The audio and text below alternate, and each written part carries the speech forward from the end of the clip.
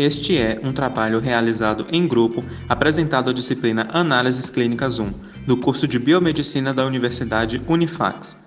O grupo consiste em Emily Duarte, Esther Araújo, Isadora Cavalcante, Maurício Santos e Nícolas Carneiro. O tema dessa atividade é metabolismo mineral e ósseo.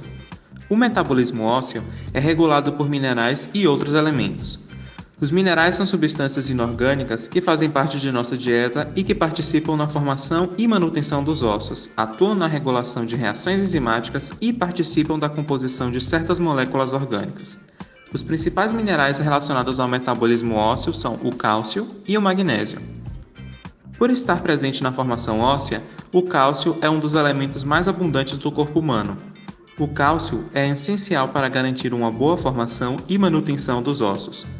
O magnésio está relacionado ao metabolismo do cálcio, pois é responsável por fixar o cálcio nos ossos.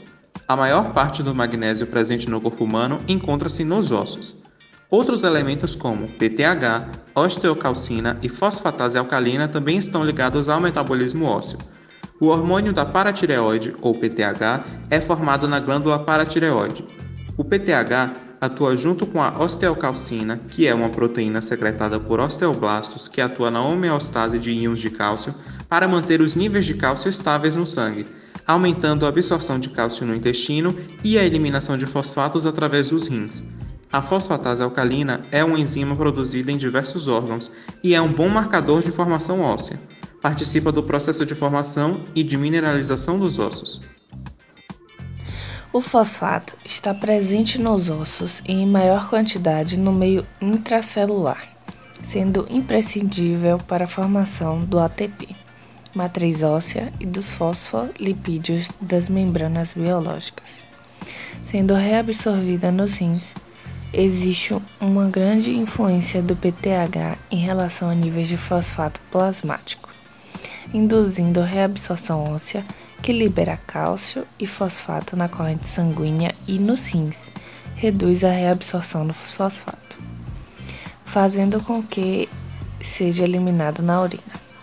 Nos casos de hiperfosfatemia causada por uma maciça lise celular, acaba gerando uma hipocalcemia, porque o fosfato se liga ao cálcio formando complexos. Já o potássio está presente em sua maior concentração no meio intracelular, sendo regulada pela aldosterona através da absorção do potássio pelas células principais e excreção por meio da urina.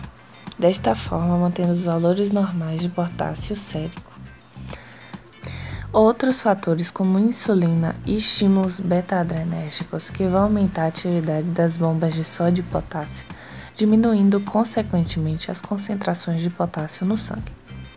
É importante manter a regulação dos valores séricos de potássio, porque em casos de hipercalemia, ou seja, aumento de potássio no sangue, o indivíduo pode apresentar arritmias ou até chegar a ter paradas cardíacas.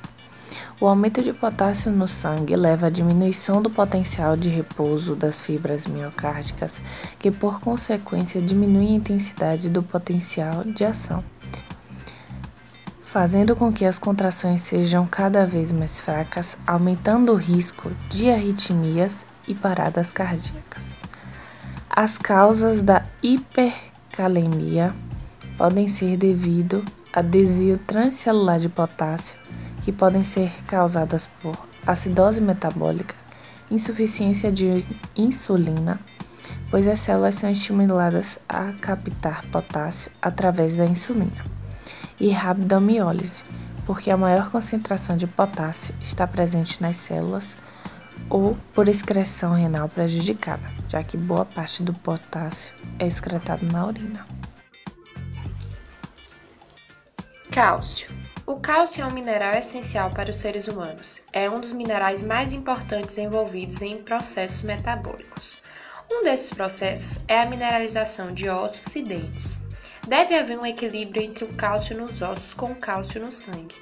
O cálcio plasmático é regulado pelo controle de um complexo sistema fisiológico hormonal, envolvendo paratormônio ou hormônios como o calcitrol, que é a fórmula ativa da vitamina D, e a calcitonina, agindo nos rins, ossos e intestinos, diminuindo ou aumentando a entrada de cálcio no meio extracelular.